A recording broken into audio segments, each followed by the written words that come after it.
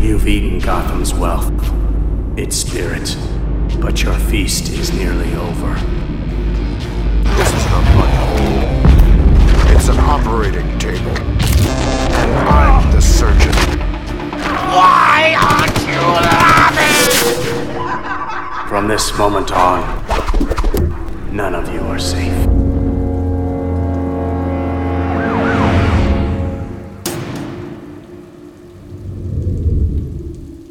Welcome to the Batman Book Club, a podcast exploring the Dark Knight Library. I am your host, Ryan Lauer. The Batman Book Club is a proud member of the Batman Podcast Network, hosted by Batman on Film. Just go to batmanpodcastnetwork.com for a whole list of other Bat-related shows that also like to dive into other nerdy topics we all love to frolic about in our free time. Thank you for tuning in to episode number 70, Batman Prey. Now joining me, I believe this is the hat trick. Yes, it is. For this guy. He is a member of Batman on Film. He also is almost loves Spider-Man as much as Batman, but he may love James Bond more than Batman. It's even in his Twitter handle. It's Mr. Javi Trujillo. Javi, welcome back to the show. Thanks for having me for the third time, Ryan. I appreciate it. I mean, Yes. I'm no Peter R. Vera. I'm trying to catch up, but... Well, that guy, he just kind of, he had a big fuss about not being on the show for like 2 months. And so then, he just set up camp here in the Wayne Manor study. So, I mean, whatever. What are you going to do? Hey, it's good with me. I love hearing you guys talk every month about that month's Batman comics. Well, thank you. That's a fun, I've heard good feedback on that. And it's nice to hear because it was definitely a thing that we said, let's try it. And if people don't like it or we get no feedback, well, then it doesn't mean we have to keep going, but it seems people enjoy it. So it's nice to hear. Was that intro correct?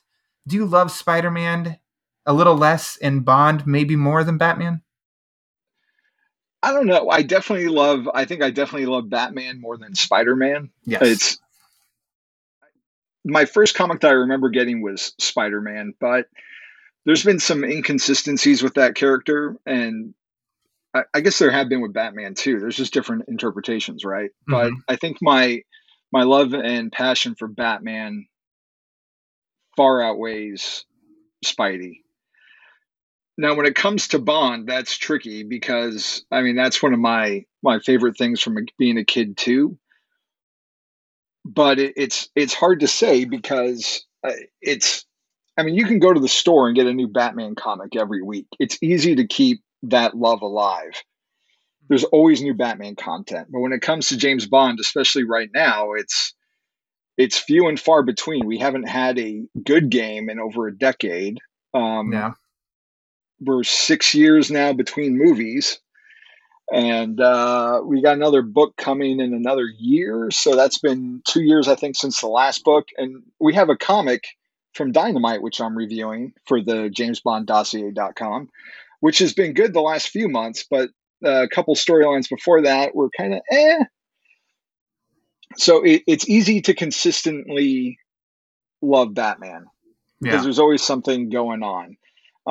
And Bond can kind of sometimes drop off the radar, but it's always present in my life. I'm always wearing the watch or using the pen or listening to music. So, and I feel like Bond, it's like, which they try to do a little bit with Batman, but we definitely have our other new, we've got comics for Batman always coming out and an animated series coming up and stuff like that. Whereas it seems like when Bond comes, it's almost an event each time because it's not rare. It's just every 3 years they're at first, or every 2 years, and then now 6 years, and how long until the next one? So I totally get it. Yeah, it's one of those back and forth things too, because they kind of feed off each other in a weird way. Yeah. If you look at like the Dark Knight trilogy, Nolan uses a lot of tropes from like the early Connery series, like the Joker having the knife in his shoe. Is like Rosa Klebb. The way he gets Lau out of Hong Kong is the ending of Thunderball. You've got the guys in Jezebel Jet's men in is it The Black Glove? Where they say that Bruce Wayne's much cooler than he's like James Bond, and Bruce is like, oh no, I'm way cooler than he is. Yeah, I think so. So there's like a fun back and forth. There's even a couple times where he's driven like an Aston Martin, be it in Batman v Superman, or is it White Knight? I want to say it's something by Sean Murphy where he's got the Aston Martin that Timothy Dalton drove in The Living Daylights. So Nice. or Daniel Craig in No Time to Die. If you ever want to know anything car at all, go to anybody except me, because I don't know anything about cars. But yeah, very cool. Well, you said Batman's always around, so I have to ask you, what Batman have you been reading lately, aside from what we're going to talk about? Well, I just read Batman 114 this morning. Is that the most recent issue? We're getting to the end of whatever this arc is leading up into Fear State. The most recent Batman issue. James Tynion and okay. Yeah. I read that this morning. It was better than some of the past issues. I read the most recent Detective, which is awesome. Yeah. Detective Comics, not Batman the Detective. I still have to read number 4 for that. And outside of that, man, just the last weekend I was off, I binged all 3 volumes of Earth One in a day. That was fun. Wow. Yeah. You've been hitting the books. Yeah, that was a good read. I mean, I needed to read it because it's been so long since I've read part 1 and part 2. I mean, I've listened to the podcast with Garrett, but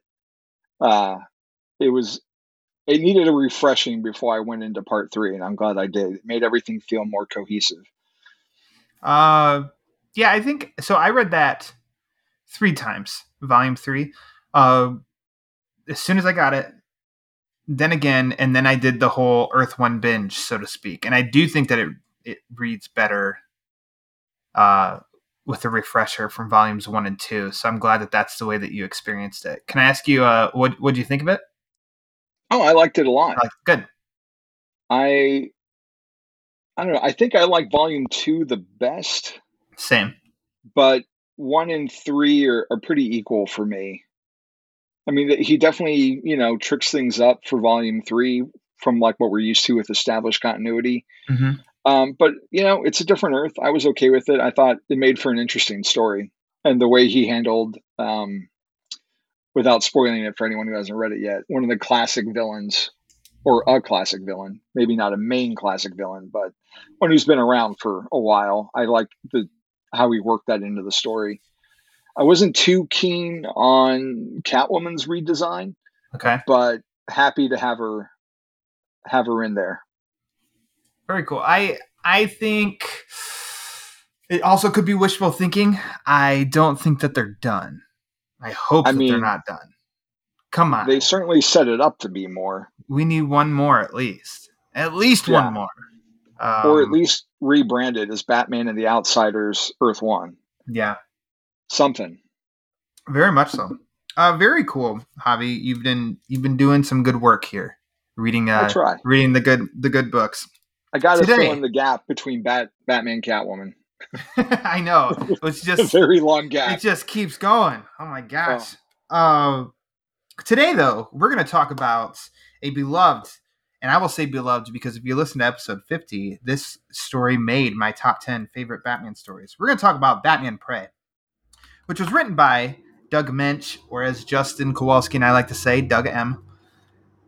Illustrated by Paul Gulacy. It was first released in the Legends of the Dark Knight title, which I talk about all the time on the show, issues number 11 through 15 in 1990 and 1991. It was collected in a trade paperback. It was joined with its sequel, Terror, and collected in a trade paperback.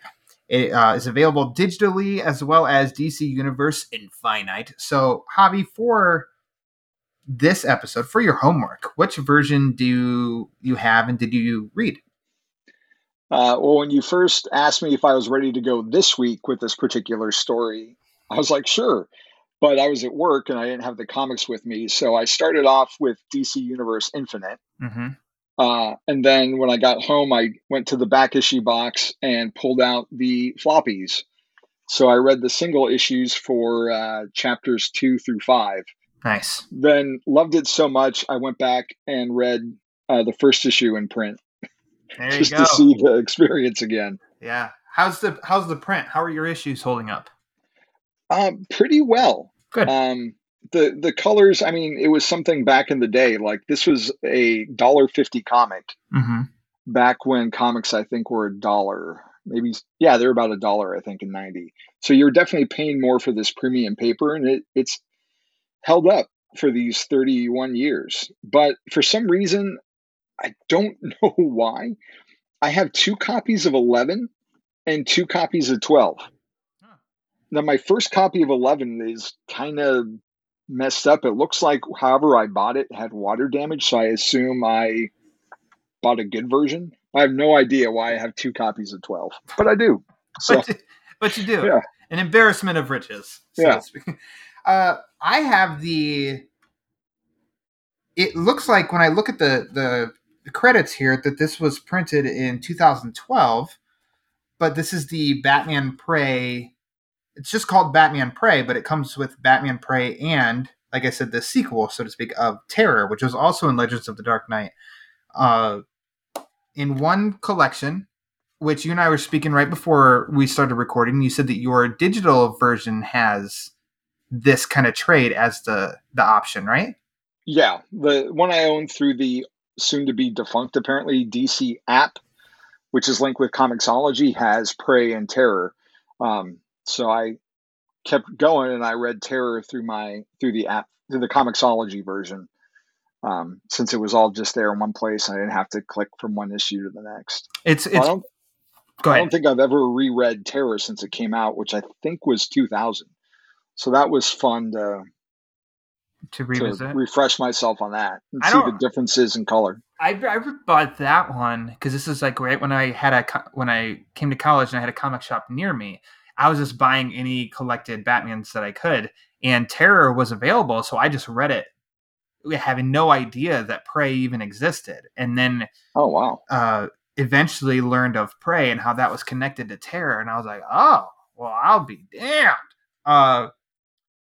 Prey, it's interesting in how it's so early on in the Legends of the Dark Knight world title. Yeah, it's the third story. Such a beloved story, and it's so rare physically. it was 11 through 15. I have, I think, 2 or 3 of the 5 issues, but none consecutively. I have the first issue, and I think I have like 3 and 5, or just like 1 and 3 or 1 and 4, because it was just a thing of my own of like, this is one of my favorite stories. I want to get the physical issues, and so I just have the first chapter and then 1 or 2 other randoms, and I need to track those down.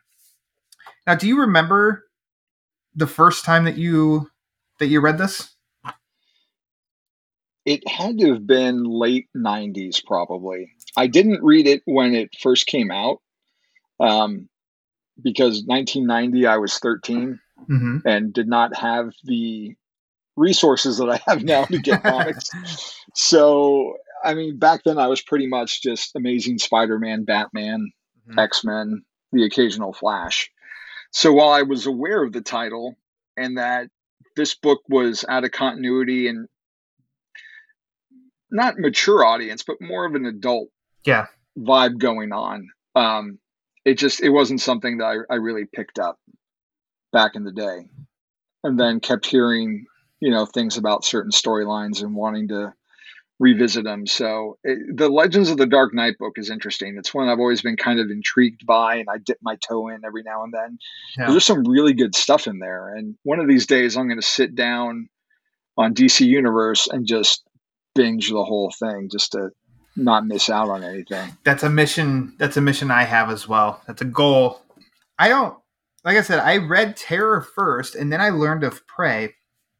Now, there wouldn't have been, I looked it up also, and like, there's a printing in like the UK, I think, of Prey that came out in like 1992.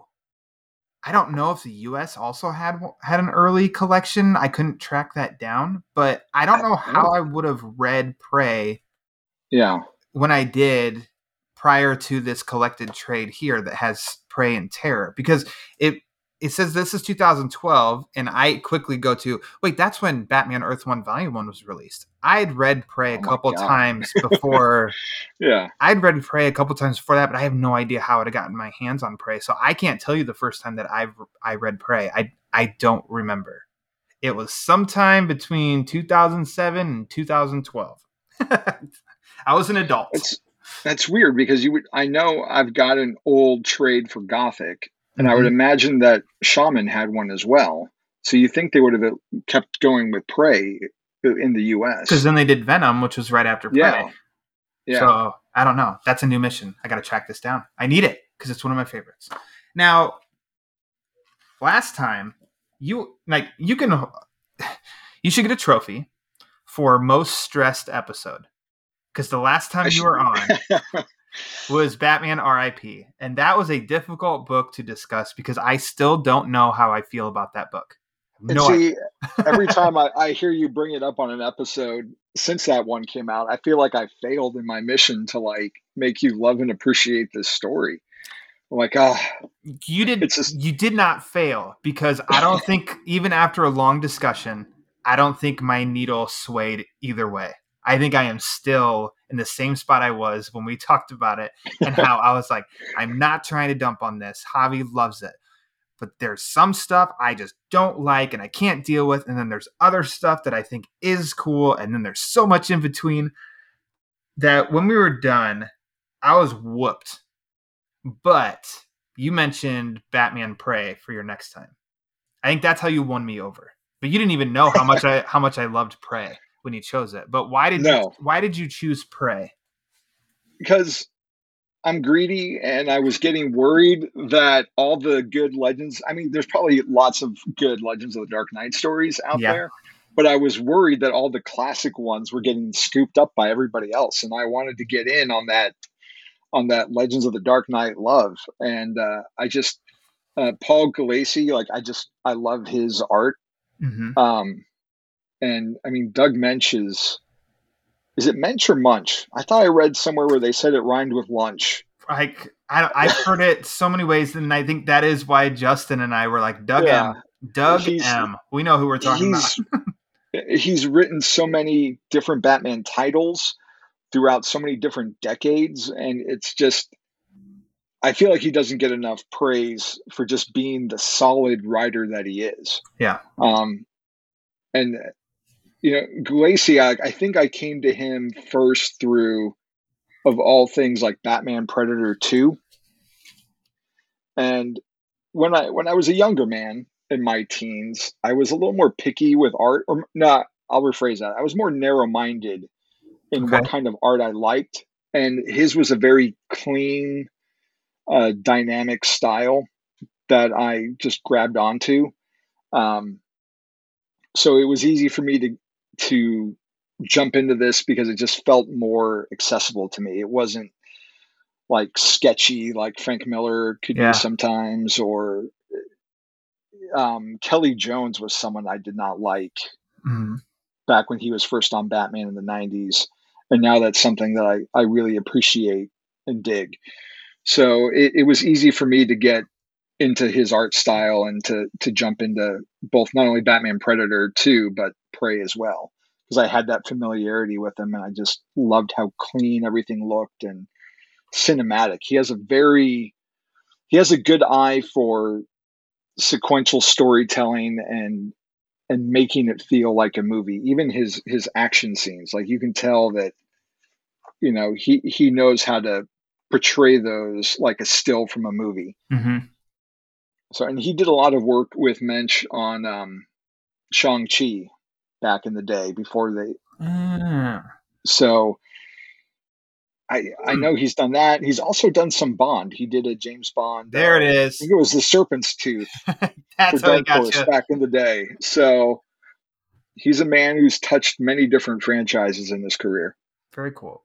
To go back to your first initial point of you were getting greedy and everybody's going to take all the good ones. I get that because I was thinking too of like, maybe I need to slow down this. As excited as I get to record episodes and get episodes out, I was also like, maybe I need to slow down because we might run out. And then what happens? I mean, as you saw the past few episodes at this point, I mean, Ego, The Cult, the 1989 Deluxe Edition episode. You know, there's still so many books that I can think of off the top of my head that I'm like, oh yeah, we haven't covered that, If you want to go through the Legends of the Dark Knight, there's so many arcs in that title alone that are really, really good, including another one of my favorites.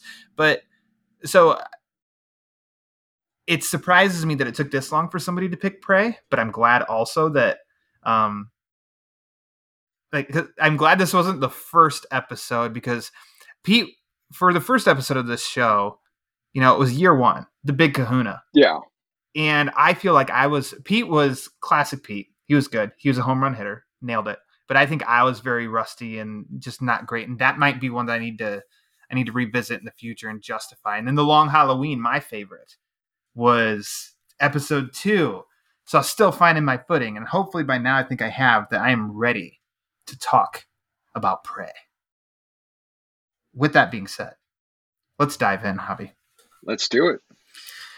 So we open up on a dark, cold... No, I'm just kidding. So the first thing that's that's interesting to me is definitely the timeline placement of this story.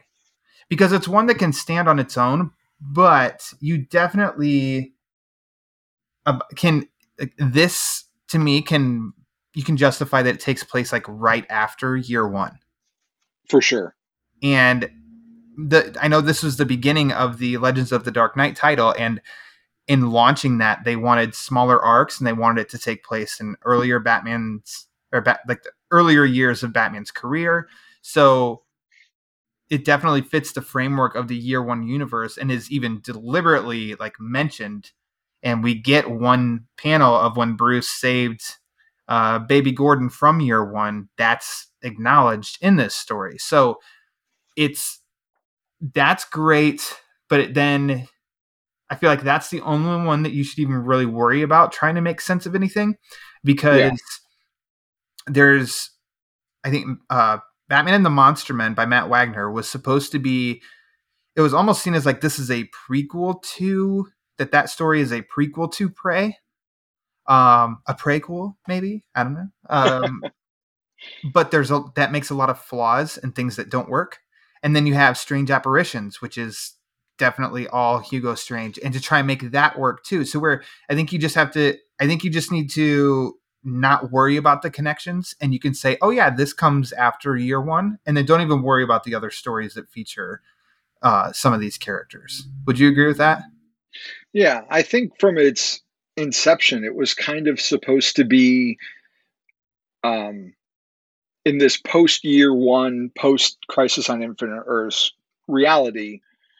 Here is a version of what may have happened in Batman's early years. And that's what I remember, you know, the buzz of it from back in the day. And on this recent read, like right from the get-go, from the first panel, the way that the narration goes, where it's in cursive, I immediately thought of year one. Like, this is Bruce writing in a black case book, maybe, telling his side of the story. And then that continued, because then when you get to Gordon's part of things, it's in print, basically. It looks like it's typed. It's a different font. Yeah. So it felt very much like this is a sequel to Batman Year One. Like, this is definitely in year two. He's Captain Gordon. And they're dealing with, you know, like with the Long Halloween dealt with. This is the transition from the criminal element leaning towards maybe the more psychological and the freaks. Yeah. And there's a couple of the things that we get in this story with the origin of like a Batmobile and a bat signal. So it still feels very, you know, prototypical Batman, which makes it more interesting, I think, because he's still trying to figure out how to do this the right way. He's not the perfect Bat God that we see in like modern comics. When things go wrong, he has to walk all the way back to Wayne Manor. Yes. And that's not something you would expect to see. No, and it's something you touched upon there another nod to like the year one part is the Bat glider. Yeah. That's used here, and that I can totally visualize that being used in in the year one story. It almost as if I get it. The panels themselves mixed back and forth. Um, I think so. It's definitely got like this follows year one. It feels totally year one.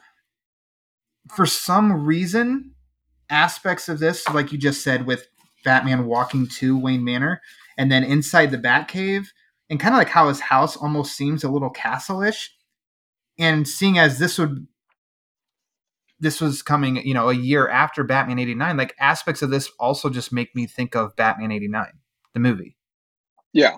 Like that's definitely an influence too. And no, not directly. It's not like the Joker looks like Jack Nicholson or Alfred looks like Alfred Goff or anything like that. It's just the vibe, the atmosphere, and definitely like the castle, the castle-y look to Wayne Manor and stuff like that.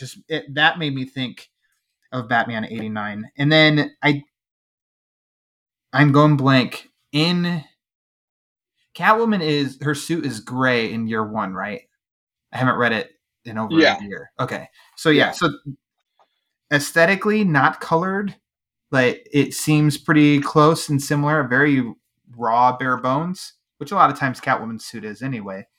But I think that flows from year one as well. So I think I'm definitely making the point that I think this follows Batman year one, right? Like, is that what you're getting out of everything I keep saying over and over?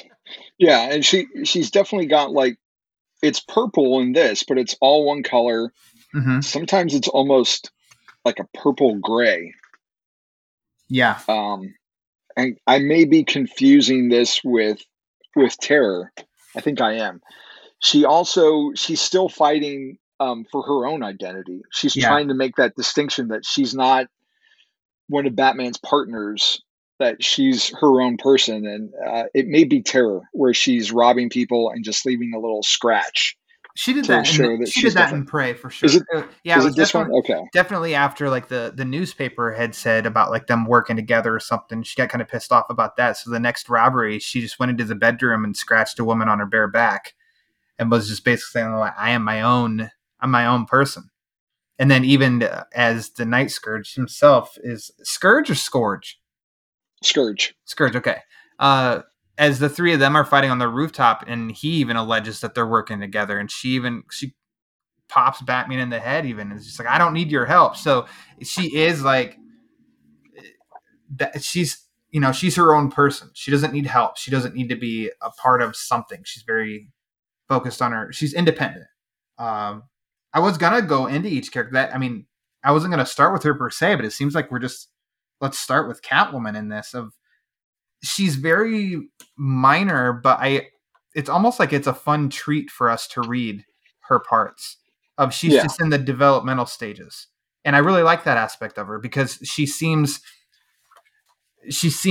like a great follow up from year one, but kind of gets rid of the some of the aspects that maybe some people don't like that Frank Miller contributed or tagged onto her there. But I just really like her scenes and moments in this that if they were pulled out of the story, it wouldn't drastically affect it, but it's just also that's part of Batman Prey, and I really like it, so I'm glad that it's included. Well, it's cool to see her in there because they're so antagonistic with each other. Yeah. And so it's nice to see that framework of where it all kind of began. And what's really interesting is she's heavily in the first half of the story, but then she kind of drops off by the end and we don't see her anymore. So I found it weird when I wanted to continue and went to Terror, where she's much more of an element that, if you read it all in like the trade that you have, it's one big cohesive narrative. But those two stories are almost a decade apart. So it's interesting that she got used and kind of put aside for this other story that wound up getting told a decade later. Yeah, I think definitely in Prey, if it was a movie, she'd get like fourth billing, whereas in Terror, she'd be second, I think. Yeah. But yeah, I like her interpretation. I like what they do with her. I think it's a win. It's I space out my readings of Prey so that it's just full on joy when I read it again, and somewhat so like I remember what happens, but not specifically panel by panel breakdown. I don't know this like I know The Long Halloween, but I like her. I like the version of her version in here. Another longtime character is, as we've sort of touched upon, is Hugo Strange. Love the use of Hugo Strange here. What a dick. What a pompous a-hole this guy is. And I think the clock is ticking for him to show up in a Batman movie. And he can be done so well. Arkham City has maybe, the game has maybe utilized him the best. Because he was so effective in that game, and it just shows up the potential of Hugo Strange. And then in this too, of how he is smart enough that he can deduce Batman's identity, and in typical villain fashion, he likes to be a cat playing with the mouse here, of toying with Bruce or Batman, on I know your identity, and playing a game of it, making a game of it. And I just love how what a nuisance. And his mind control, basically, of Maxwell Court, which we'll get to. How do you feel about Hugo in this? I liked him. He's a strong character to have against Batman, because of his obsession and his knowledge. And I feel like he gets overlooked a lot, as he is one of those Batman villains that was there at the beginning of his career. So it's fitting that he's in this early on too. Good point there. He's one of like the first villains that we'll always hop to, Joker, Two-Face, Riddler and such. And it's like, but Hugo, like he was there almost from the get-go. He's like 39 or 1940. Yeah. Like he's one of the early like detective 36 maybe, or 35. You talk slowly. I'm going to ask my friend Google. I reread it too on the aforementioned DC Universe Infinite, just to kind of see if there were any similarities between the two. And Javi with the win. Detective Comics 36. Well done. There we go. There is a moment in Chapter 1 where Strange is on the TV and he's saying stuff, and it's getting Bruce angry. So angry that he's holding a glass in his hand and it breaks.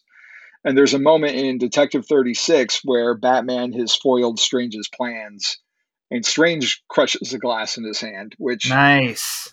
I mean, it's a small connection. It may not even be something that Mensch intended, but it's a nice parallel. Blowing my mind here, Javi. Yeah. Blowing my mind. Well done. Good call.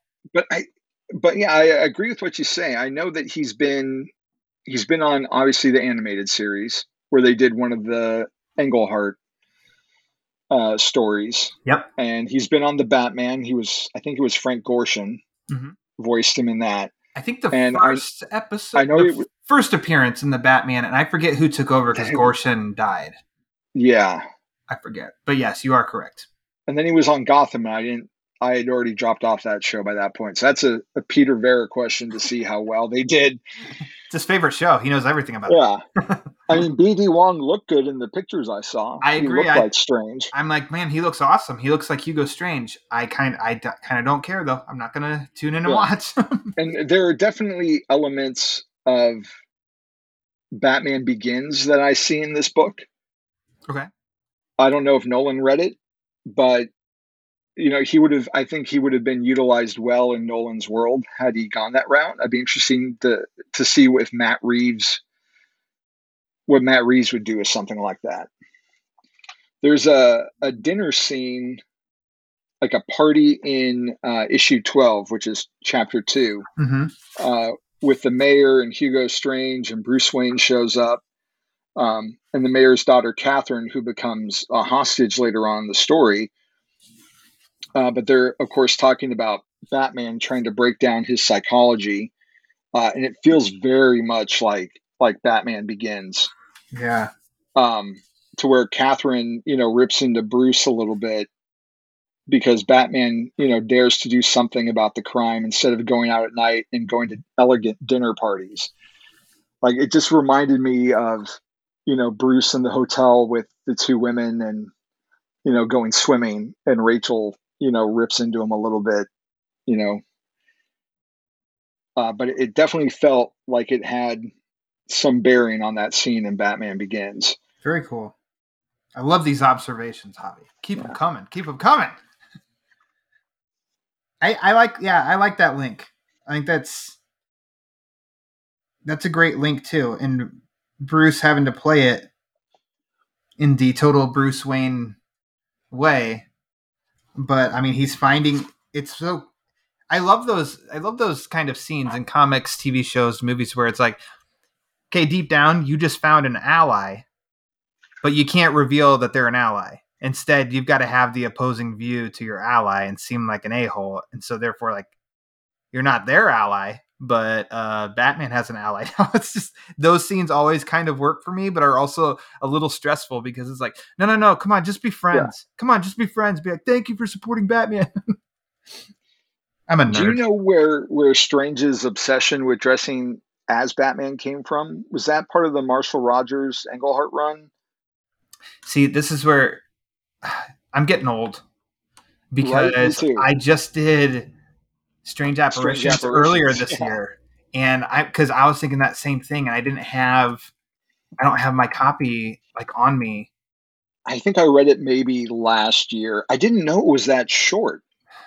Like, it feels like it should be longer because there are parts of that story that I read in other collections growing up, like the Greatest Joker stories. Okay. Those weave in and out. So the mannequin part where he's talking to the mannequin, I always confuse that of like, wait, was that Strange Apparitions or is that Prey? Which one? And I always get that confused. He definitely, because yet again, he knows Bruce Wayne is Batman in Strange Apparitions. So a common theme here with Hugo Strange. He's smart enough to figure it out, and then he plays with the knowledge. But then he does start the one issue where he is dressed up as Batman, and then he in total James Bond fashion removes the mask, and it's Hugo Strange underneath. So that's definitely in Strange Apparitions. I don't know if it was ever done before Strange Apparitions, but yes, that was in Strange Apparitions. There's a Gotham Knight storyline that I wanted to reread after reading this too. That's Hugo Strange centric, and there are some great Brian Boland covers where he's like drugging Catwoman, but it's Batman like holding the chloroform up to her face and stuff. And DC Direct did a line of figures, and they were in Boland style, and they have like a Batman that you could take off his head. Like, he came packaged with a Hugo Strange head. Mm-hmm. So you have like a Hugo Strange head on a Batman body. So there's it's part of his character that he likes to dress up as Batman, apparently, at least to someone at DC where they decided to immortalize it. As far as I know, that's the only Hugo Strange figure there is. And it's with the Batman body. Classic. Yeah, and that Gotham Knights, actually, DC just released, like last year, they started releasing those in collected trades. Like Batman Gotham Knights. The first one was Transference. The second one was Contested. And yeah, I think it's, and I read, did I read them both? I think I read them both. And up through both of them, Boland did the covers for each issue. And they're fantastic covers because, of course, it's Brian Boland. Of course, they're amazing. Yeah, that was one of the reasons why I bought that title, is just for the covers. And then you have the black and white backups in the back. And that's another one of those unsung Batman titles that just doesn't get enough love. Because there are so many okay stories, but there's so many good stories in there too, where a lot of stuff, like good character work, came out from that title. Well, they're my first reads of that series, and it's these collections that they've been releasing. And I'm like, all of the issues are available in DC Universe. I don't need to spend the money and buy the trades. I don't need to take up more space. But then I'm like, since when did I ever start letting that dictate Batman books I buy. Like, come on. Right. Come on. And I didn't buy them yet. And it looks like I need to act fast because they're about to be out of print. So I need to hop to. I mean, they're not out of print. Don't go buy them right now. Make sure I make up my mind, and then we'll see. So yeah, Hugo Strange, great guy. A new character created here is Mr. Max Court. Now, what's his official title within GCPD? Is he Sergeant? Yes, Sergeant. Sergeant Max, might even say Maxwell Court, who is he's temperamental. Gets a little angry. He definitely crosses the lines because whatever he has to do to get the bad guy. Now, I do love this and how it's somewhat a common thread of bringing into Batman stories that I think is always effective. Of you have a guy who's kind of crossing a line, but he's doing what he needs to get the bad guy. In the Cult a few episodes ago, we talked about that and how Deacon Blackfire's cult were coming up and they were killing criminals. And citizens of Gotham were very much like, they're getting rid of the bad guys. Like, I kind of don't care. Yeah. So how is Court perceived as a bad guy here when it's like he's trying, like, he's very effective as a cop, but then he becomes a villain because it's like you got this guy going after Batman. Okay, that's not cool. But then the way that he teams up with Strange, although he gets, there's just a lot to Court, even though you can just see like, oh, he's just a really angry guy. It's like, no, they do a lot with him in this story, and I really, really like that because it seems original. It doesn't seem like this is just a retread of another character's story. Does that make? Well, I feel like he was created because he's a Lieutenant Brandon type of character from year one. Yeah. But the way year one ended, like a lot of those cops went away at the end, or got taken out in Dark Victory. But so he kind of fills that gap of creating that tension between Batman and law enforcement because they're not buddy yet. You know, they're not waiting for him to give him his briefing at the top of police headquarters. So he fulfills that role. And one of the things that I thought was interesting about it is in chapter 1, when the mayor goes to Gordon and makes him form this vigilante task force, he goes for like the one guy that's like gung-ho and ready to kill Batman, basically, and makes him second in command of the task force. It's like, why would you do that? Like, this is like the last guy you want. But it speaks to Gordon's inexperience still. He just recently got promoted to captain. And it goes into like everyone's still at the beginning of their careers. They're making mistakes. And Gordon realizes, I think by the next issue, like this was not the best idea that I had. Like, I can't control this guy. He's already going off the rails. So while he's a familiar template, he merges in the story in a way that makes him different than other characters we've seen before, and just kind of heightens everyone else around him as well, while they have to figure out, okay, how do we still deal with this? Because at one point, Batman's like, I'm on the outs with the cops. Yeah. Like, I was just starting to get in, into some kind of partnership, and now they're after me. So it was nice to go back to some of that tension. In which, do you remember after The Dark Knight ended, that, I mean, it wasn't that there was any kind of tips or anything. I think it was just people saying what would be the angle for the next movie. And this story was definitely thrown around because of that aspect of the police hunting Batman. Yeah. That's what makes me think that, like, I read Prey way before I bought this trade, because 2012, the year of The Dark Knight Rises, and yet before I ever knew what The Dark Knight Rises was going to be, it was like, hey, maybe Prey. And I was like, oh my gosh, that'd be awesome. So I love the vigilante. It's great. And we'll move next to Gordon real quick. But for Max Court, Gordon needs to find someone that's going to do something without being able to accomplish the whole task. And it sounds like I've got a GC or a Gotham ambulance or a fire truck coming. This podcast is on fire, Javi. That's right. It's the sounds of Gotham herself. It really is. But then stopped.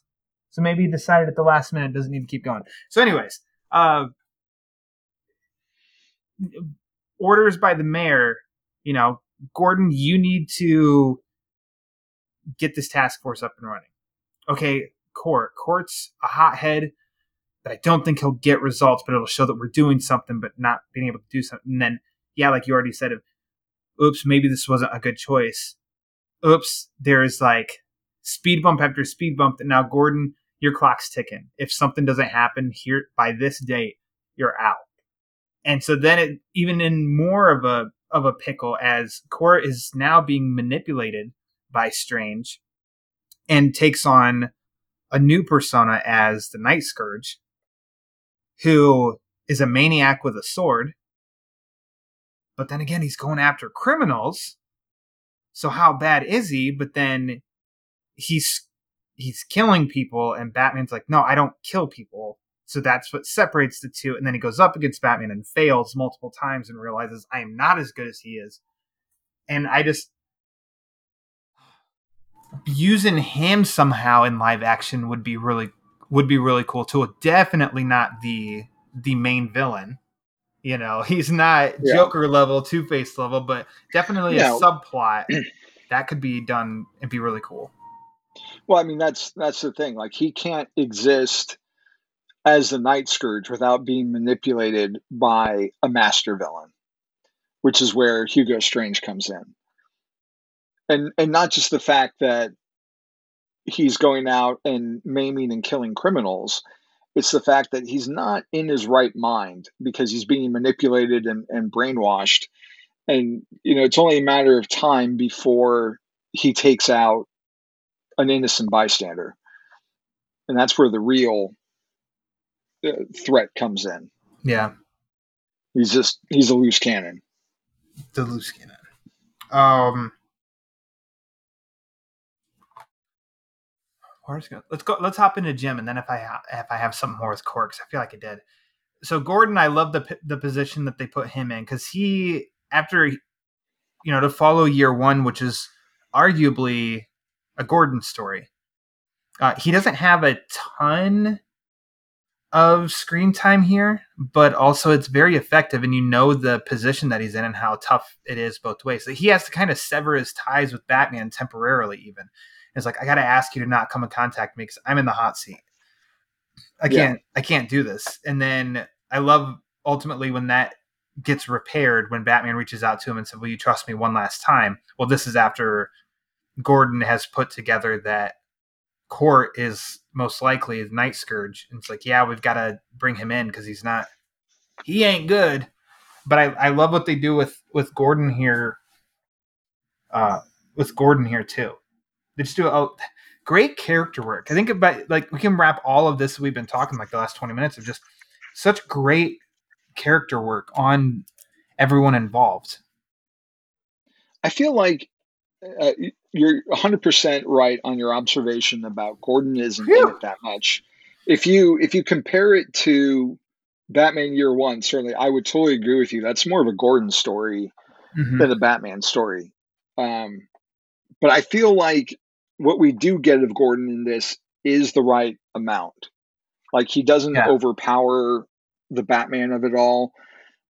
We still have a lot to establish with Hugo Strange, but he's vital to this story in terms of the task force and being Batman's informant on the inside and the dilemma he's got to face in whether or not he should aid him and the bat signal. And I think he's in it just the right amount, and that he's not just, if you watch like Batman Forever, Batman and Robin, like there's no point to Gordon in that movie. No, he's just sadly there for some exposition, and that's it. Pat Hingle. Yeah. Not personal, man. In this, I mean, he's crucial, even though he's not the main focus. And, I love Gordon as a character, but I'm here for the bat. Yeah. Yep. I agree. I'm with you. And so, I mean, that's just, and by breaking down each main character like that, I mean, we've kind of encapsulated the story of Prey and what it's about. And I think I love how grounded it is. Another aspect of how it can be related to Year One. It's very grounded. It's not a nuclear bomb is headed toward Gotham. No, it's character based. It's, criminals, and that's the threat. That's the almost injustice that we need to take down. And I feel like the book has a lot of, there's a lot of dialogue and Bruce's inner monologue and such going on throughout the whole book, but it still kind of moves. There's like things are happening throughout, and it is almost up until the very last page is when it finally gets resolved.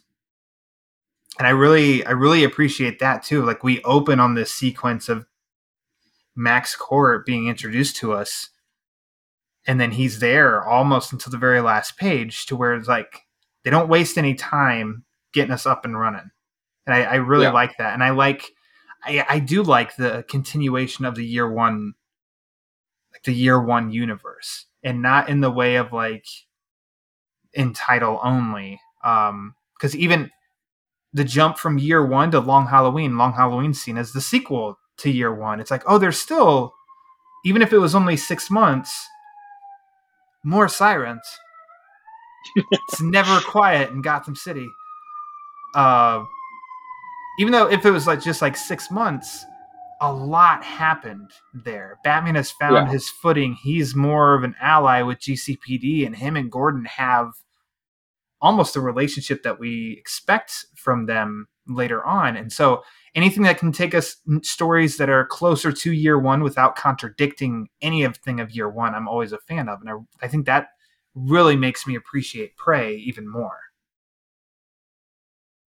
Yeah, it's definitely interesting how DC decided to tell this new origin of Batman. If you look at like Year One, Year Two, Year Three, they didn't just repeat Year One. They went like, well, here's just a little short story that took place during Year Two. Yeah. And like Prey could very easily, like, it doesn't contradict anything in Year Two.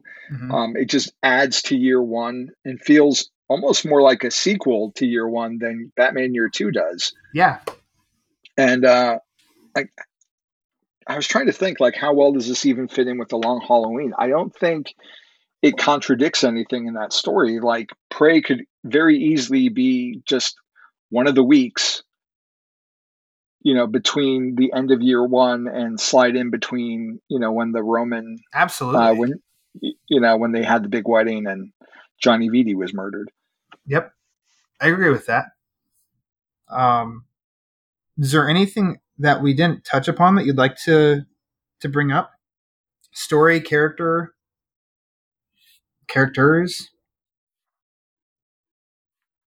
What do you think of too much? Oh no, go ahead. What do you think of the Night Scourge's costume? It feels very Gulacy. Okay. It's okay.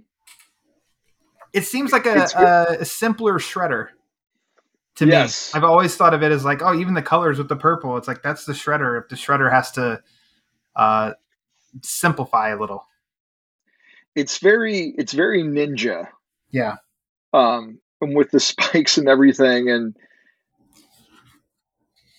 it's definitely not typical. I wonder how, like, he got to that look, like, in the story wise, because Strange's whole thing is about, he's dressing up as Batman in a version of the costume, what he thinks it looks like, to feel that power.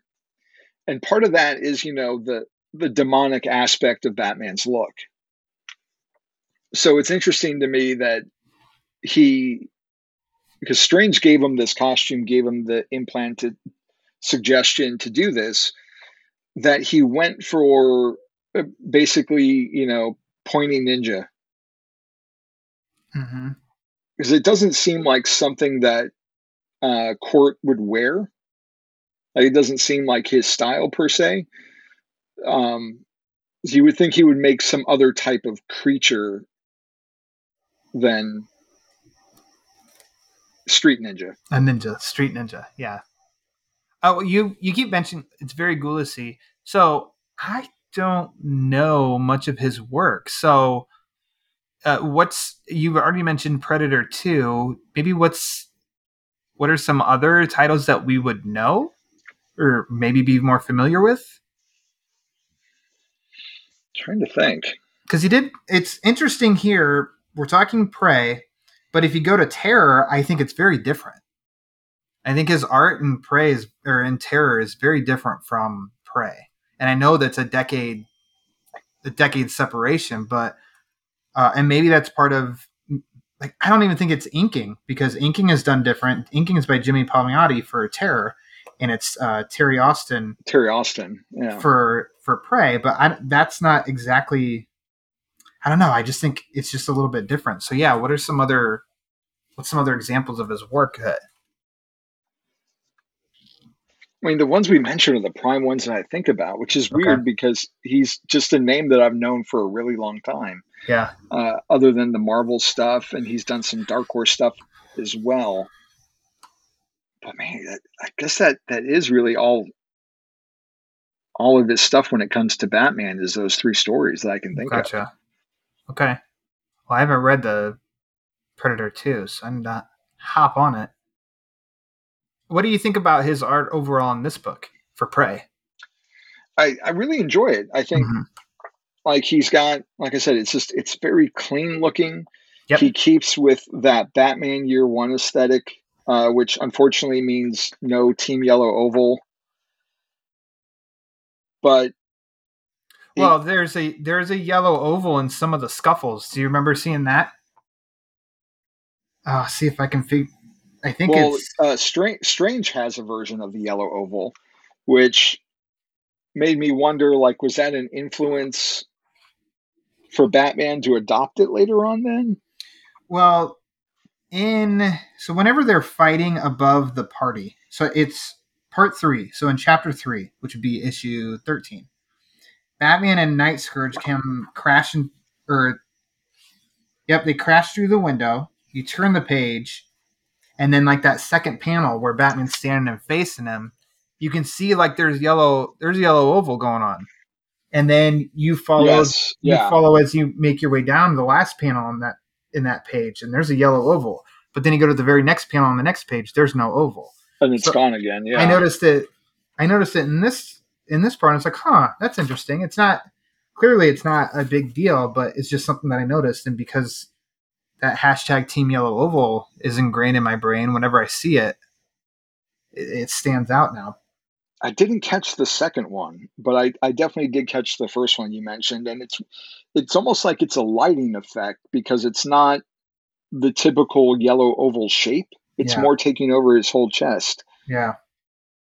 So I don't know. That's interesting. It's a very small detail, but it stood out because I'm a nerd. But I totally agree with you saying that his art overall here is very clean, and I think that helps with it feeling grounded. And I wouldn't say gritty though, because it doesn't seem like gritty comes with like a little dirty. But I think this is very clean, and it just stands out. And I really like how everything is drawn and presented here, colored and positioned. It's and very polished. It feels very big budget. And what's interesting reading it in 2021 is we have technology available to us that we didn't have when this first came out. Yeah. And so if you go to Hoopla or DC Universe or Comixology, you can do guided view. And his art flows so well in guided view. Like, it feels like you're just flipping through movie stills. The way it plays out, the way he tells a story. And that's not something maybe you wouldn't have picked up on it as much reading it in the printed form back in 1990, 1991. Yeah. Good points. I'm ready to, unless you have something else. we haven't really talked much about Batman in this story. Well, let's talk about that guy. He's pretty cool. Yeah, we've kind of hit on it a little bit. One of the big things for this storyline that we see in the first issue is he's working on a vehicle to get him around Gotham. Um, so it very much like he's still working out the kinks. Like he doesn't, when they do use a bat signal later on, it's like a floodlight that they hauled up to the top of the building and they like tape it on basically. And it isn't until Terror a decade later when they, paint the actual signal logo on top of the signal. So it's cool to see the genesis of some of these things. And Bruce is still I like seeing Playboy Bruce Wayne. I don't feel like we get that enough. Like we're getting a hint of it in Detective Comics right now that he's kind of lost his societal station in modern Batman books. But it's fun to go back and see him like as Bruce going to a party, and just kind of like him, like Strange gets into his head to the point where he breaks the glass. He's almost ready to like throw a radio when he's listening to Strange talk in the Batcave, and Strange is like going off on him. Like this is a Batman who's still not questioning his mission, but he's still, moments of doubt, definitely. Moments of doubt, yeah. Which it sounds so maybe thinking way too much into it, but I mean that's a great story. And it's definitely relatable on a different scale for all of us, of like moments where we do something and we feel like it's having no effect, or it's kind of just getting us into more problems. And it's like, oh damn, am I in the wrong here? And so I don't need that in every Batman story, but some like when it's used effectively, I'm a big fan of it, and which I know sounds obvious, but like here it's used so effectively, and I'm a big fan of it. I really enjoy that. Well, he's a very vulnerable Batman, and in part 4 in issue 14, like he's already figured out at this point, that Strange is behind everything, and he goes to confront him. But I mean, Strange takes him out with a baseball bat.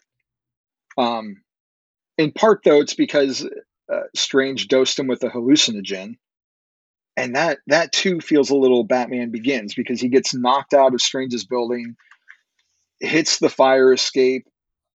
He can barely hang on. Thinks of his parents.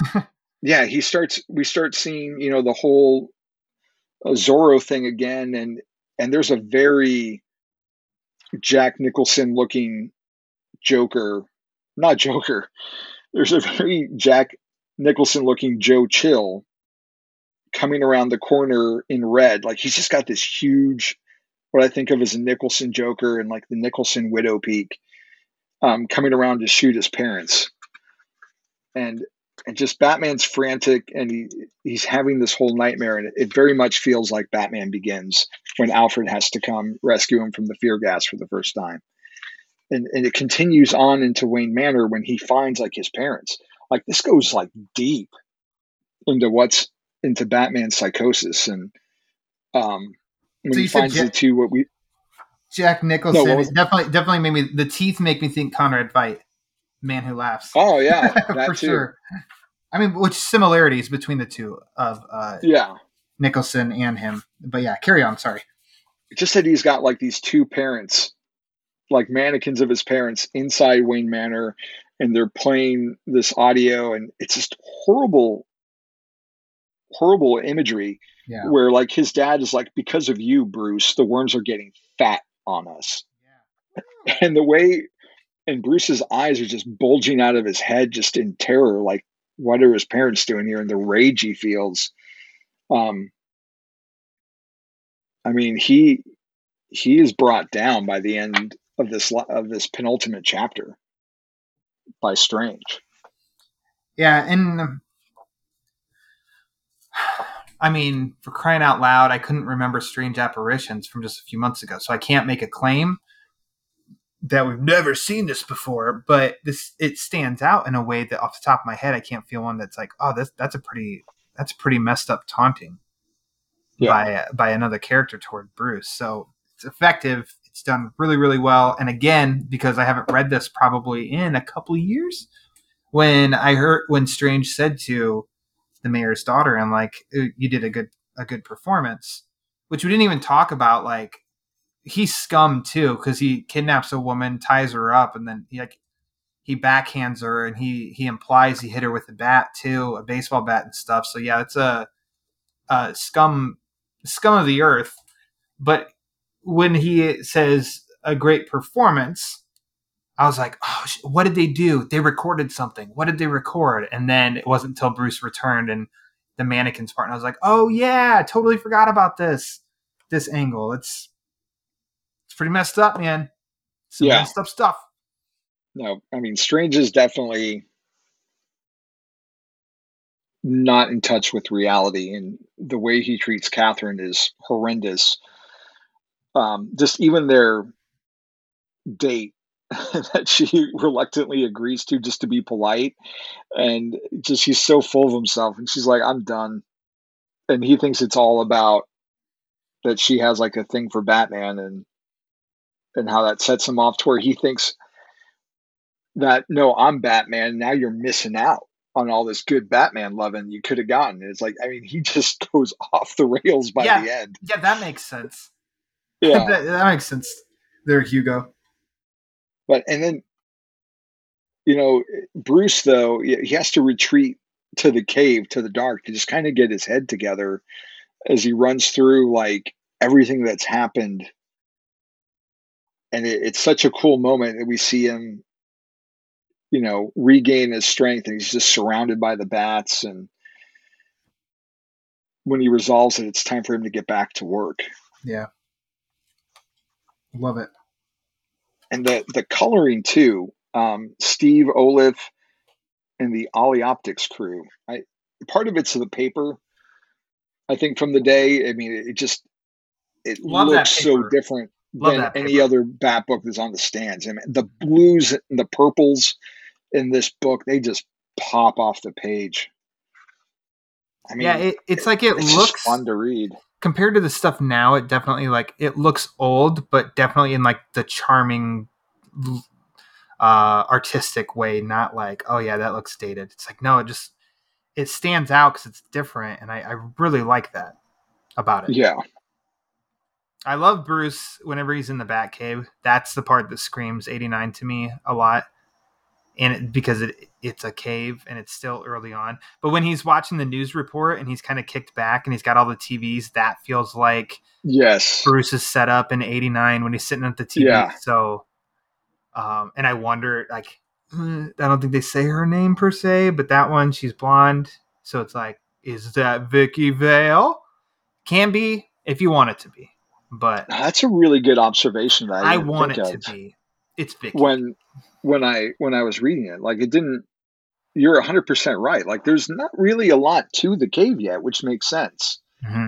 Like, there's no dinosaur or penny or Joker card or trophy case. Yeah, you're right on the money. What did you think of the Batmobile? Much like currently, I've heard people that that aren't impressed with apparently what the Batmobile is going to be in the Batman. I can totally understand when they say, because it doesn't look like a Batmobile. You look at this car and you're like, oh, that's a Batmobile. Right. So that's what I think of. It's not by any means my favorite design, but just the fact of having a Batmobile reveal is like, oh, cool. And it looks different. So that's cool. That's about as much as I have toward it, and it's used in that last chapter, which I really like. Yeah, I think that's about all I have on the Batmobile. It's interesting because I see like the influence of the Anton Furst designed Batmobile. Yeah, like if there's one shot as he's leaving the cave where the way the wings are scalloped in the back, it reminds me of the 89 one. The way it's curved in the front a little bit also, but it's a little bit fatter, but it tapers in more to be almost like a bullet. Yeah, that page. Yeah, that one definitely, that angle. I It fully agree with you. That looks 89 Yeah, Batmobile. as far as like Batmobiles go, it's not my favorite design either. Um, I'd love to hear like what his influences were to come up with that, Mhm. because there's not anything of I don't see much of a similarity between that and like the first couple of Batmobiles that we got in the original comics, in the original titles. So it's definitely more of a fresh, updated take. Like there's no giant bat head on the front. Usually when I think of Batmobiles, I think of the big head and Yeah. like the solo fin in the back. The When I big, think of early Batmobiles, I should say. yeah, like 1940s, the black Yeah, with the head on the front. And yeah, yeah. those are fun. Which Bolin used in The Killing Joke. Yep. Like it's always fun to see that design come back in the comics, at least. For sure. In live action, it probably wouldn't translate too hot. It'd be a little. Yeah. Which, I don't know, whatever. Maybe Matt Reeves, maybe he's holding off on a reveal, and that's going to be the real Batmobile in the Batman. We won't know until we're in theaters. That'd be funny. That would be. Are you ready to hop into some favorites? Yeah, man. Okay, well, let's do it. Javi, what is your favorite part of Batman Prey? I think my favorite part of Prey would be the climax in issue 15. So I'm going to kind of cheat here so that way I can have my panel be separate from my favorite part. Batman's fighting the Night Scourge. Catwoman briefly assists him so he can like regroup. Night Scourge jumps into his car to get away, saying how he's still free, and if he can reach the high ground, he can nail him. But then he sees the Batmobile. Like we've had this buildup of Bruce working on it, the glider wings not being the best, him having to walk home, and just the way that the Night Scourge's eyes bulge out like the toe cutter at the end of Mad Max at the top of the panel. And we just, panel by panel, focus in on the Batmobile. And you see these two little slits of white eyes that are Batman, and he just rams into the Night Scourge and flips over his vehicle. And he's like, he's crazy. And just the way he chases him down the Batmobile, it makes this whole build up to it just worth it. It's such a great payoff. It's so cinematic, and it's just a lot of fun. Nice. Yeah. Good part. Mine is in part 3, which would then be issue number 13. And it's when Catwoman, Night Scourge, and Batman all get in a battle. I love that it starts with Night Scourge and Catwoman. Batman hops in, and then he basically defeats Night Scourge and sends him off and running, and then he gets hit by Catwoman because, as we addressed earlier, she takes a bat to him and she was like, "I don't need your help." I really like that scene a lot. How about a favorite panel? Because now I'm intrigued. So, favorite panel wise, it feels tropey in a way because we've seen it so much since this book came out in 1990. But in issue 14, page 3, there's a splash page that has the credits and the title. And it's just black and white young Bruce holding his parents. And dripping down from the top is just blood. And in the blood is this monstrous hunter version of Batman. You don't see a face, just two white eyes, but he's hunched over. His hands look kind of claw-like. And it's just like, this is him taking over Bruce's life. It's an image we see all the time. Yeah. But good call. Gulacy just pulls it off so well. And the black and white for the flashback mixed with like the red for the blood just really makes it stand out when you turn to that page. Good call. Yeah, that's an attention getting page. Looks good. Mine is the opening page of part 2, where Batman is walking from the backside of Wayne Manor up to Wayne Manor because he doesn't have his glider. There is no Batmobile, and that informs his decision of like, I need to hurry up and get on it with a Batmobile. But I just love that. I love that imagery. That seems a little bit more classic feel and vibe to me. The way that Wayne Manor looks Yeah. on the side of a cliff. And then, if you take away all the dialogue, even you just look and you're like, I don't know.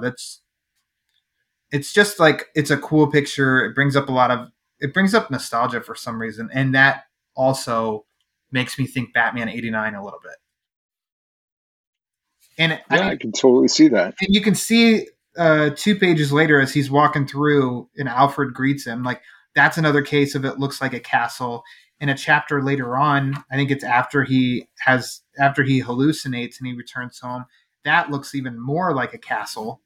So they take castle influence for Wayne Manor, and I just think it's kind of cool in every regard. So that wins me over. Wayne Manor more so than like any other element. And that's not knocking any of the other panels. It's just something really cool with Wayne Manor. Now, would you like to see Batman Prey adapted in animation? Of course. I'm going to go with you. Hell yes, I would. I think the current DC house style that we've seen, like Long Halloween, would be a good match for this book. It's very clean, just like Gulacy's art is. Although who you would cast, I don't know who I would go with. It's definitely a younger Batman. My go-to for anything voice-wise is like Kevin Conroy. Like, I'm sure most people would probably be like, Kevin Conroy, he's Batman. But I don't know. Maybe you might have to go a little bit younger sounding for this to bring it. Would you do... So I think they could do a 70, 75-minute movie out of Prey, and they wouldn't have to cut anything. Do you think that they could do that too? Or would they need to cut out some stuff or add some stuff? No, I think they could do it in one like 80-minute movie for sure. I think that would be, I don't know, I think that'd be really cool. And they're running out of the big heavy hitter stories. The Long Halloween's kind of like the last monster Batman story. I guess we're going to go Nightfall. We'll see if they ever come around to that. I'd rather, like, if they ever decide to do Nightfall, that they just make a Batman animated series that's just season 1 is Nightfall, season 2 is Night Quest, and then season 3 is like Night's End, and just have like those individual chapters. I think Tim Sheridan did a fantastic job with The Death and Return of Superman over those 2 movies. And so far with part 1 of The Long Halloween, he did a great job with, making that monthly book fit into a different medium. Yeah. But like Nightfall, like I don't think you get the scope unless you go big and set it up and see Batman get worn down chapter after chapter, because it's just such a huge cast. Like, give everybody their due. But now we're talking Nightfall, not Prey. The exact opposite of monster scope is Prey. Very small, but yeah. I kept reading this and thinking of year 1. But I also felt like a Nolan influence too. And it, like, at times I almost heard Bale when I would read like the Bruce Wayne parts. So I kind of, it would have been interesting to have seen some of this hit live action too. Not that, it would fit in with the Dark Knight universe because of how he already brought in Catwoman. But yeah, I would love to see like an animated version of this. Hop to it, DC. Come on, you can do it. I believe in you. Javi, what would be your final thoughts on Batman Prey? I think if you haven't read Batman Prey, there are a lot of ways that you can get your hands on it now, and that you would be well served to get this classic Batman tale, as part of your Batman knowledge, to like read it and absorb it and just appreciate it for this little gem that not enough people talk about. Yeah. Which is one of the fun things about the Batman book club is you get these big stories like Year One and The Long Halloween, and then you get something like Prey or Ego or The Cult, like you said, or even the 2 issues that the Carusos did. Yeah. There's so much good Batman content out there. And, I'm happy that you let me be on just to polish off one of these gems that maybe not everyone knows about. I'm glad you came aboard. I'm glad it's the book you chose because it's one of my favorite Batman stories for a reason. I think I've said in this hour and 20 minutes, I've expressed why. I don't think I've left anything out. I just think it's a good small scope. Batman's still learning his ways, but still has those moments that are pure Batman moments that we've come to love and expect. But I mean, the story, he's still learning about this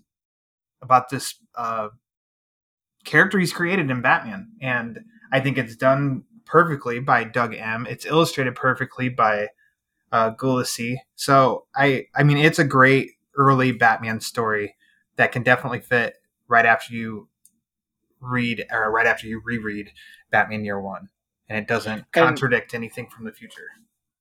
Yeah, and I really like the timing of us recording this too, because as we record this, we're right in between the releases of Long Halloween parts 1 and 2, and like if you're just waiting for that second movie to come out, like here's a good Batman story to tide you over with that's kind of in that time period, and would just get you right in that mood. Gets you in the Batman. I want to give a shout out to Mike Berry on our Batman on Film Facebook group. Okay. Because you talked about us recording this, and we had a little back and forth conversation. And in issue 13, there is a weird little pullout of, here's your souvenir poster, tear out on the perforation. There's this weird Predator 2 pullout. Oh, yeah. That has like a full shot of the Predator and breaks down all like his gear, and hunting season opens again this Thanksgiving. And it's funny because Gulacy did the art for this, and here's an insert for Predator 2. And then a few years later, he draws Batman Predator 2. So just weird how things work out. Yeah. And I love the portability of the digital, but it's nice to have physical copies. Nothing beats physical. I'm with you on that one. So if it's very, I think hard, maybe not hard, much more just pricey to get your hands on a physical copy these days. Yeah, there should be a link if you just want to read it because you don't have it, or you haven't read it or something. Link in the description here. You can get it digitally from Amazon/Comixology. So, Javi, thanks for coming aboard. Really appreciate you coming back. Yeah. This was a much less stressful recording than the last time we recorded together. That's good. If the listeners would like to follow you around, where should they go? Well, I am at Javi True on Instagram, JAVITRU. I'm sorry, on Twitter. Instagram, you can follow me at The Bond Is Not Enough. There it is. I'm not just a James Bond fan. I love Batman, Spider-Man, The Flash, Superman, and I will, share pictures all day long about those things. I am a contributor to Batman on Film, and I am currently reviewing Robin, which is an excellent series so far. Batman, The Adventures Continue Season 2, which also has been fun, which is Dini and Burnett coming back for another season post the new Batman Adventures. We just saw The Court of Owls for the first time in that animated universe. And when it comes out, I'm also reviewing Batman Catwoman for Batman on Film. That's hit a little bit of a snag, and apparently Liam Sharp is going to be filling in for a few issues, which I don't know how I feel about that, because I love Liam Sharp. He's got some beautiful detailed artwork, but it doesn't fit in with Clay Mann, so now we're not going to get that cohesiveness. Which is a little bit of a bummer. I'm a stickler on, I like the same image, Yeah. I don't like the art mix up, but who knows? Yeah, they're very different styles. So I'm curious to see if King, how he tweaks his story to go with that. Otherwise, I help out on the SpidermanCrawlspace.com. Once a month, we do a Patreon show for the Spider Satellites, where we talk about all the books that aren't Amazing Spider-Man that come out that month. And I also, every now and then, write an article on the JamesBondDossier.com. I'm currently, working on the current James Bond Agent of Spectre series that's almost wrapping up. I've written articles defending Quantum of Solace and Die Another Day, talked about posters. So yeah, you can find me all over the place. He's everywhere. Everywhere. He's everywhere. Excellent. Well, I'm not everywhere, but you can follow the Batman Book Club on Twitter and Instagram at the Batman BC for upcoming episodes, latest episode drops, and sometimes even some giveaways. You can write into the show at thebatmanbc@gmail.com. Along with Javi, I write for Batman on Film. You can check out all my postings there, which are reviews, interviews. What else do I got? I'm on their podcast, some social hours, everything on BOF. The Batman Book Club is also now on Patreon. Just go to patreon.com/thebatmanbc or just click on the link in the description of this episode if you would like to support the show. You can also support the show with merchandise on the TeePublic store with t-shirts, hoodies, magnets, notebooks, stickers, flags, and onesies for your little loved ones. But if you'd like to support the show and don't want to pay anything at all, that is 100% A-okay. You can do that by helping in the rate and review on Apple Podcasts. You just click the link in the description of this episode. It'll take you there. You can help rate and review the show. The more reviews we get, the more it helps spread the word. And as we all know, the word is panic. So, for Javi, I am Ryan. And until next time, read my Batman comics.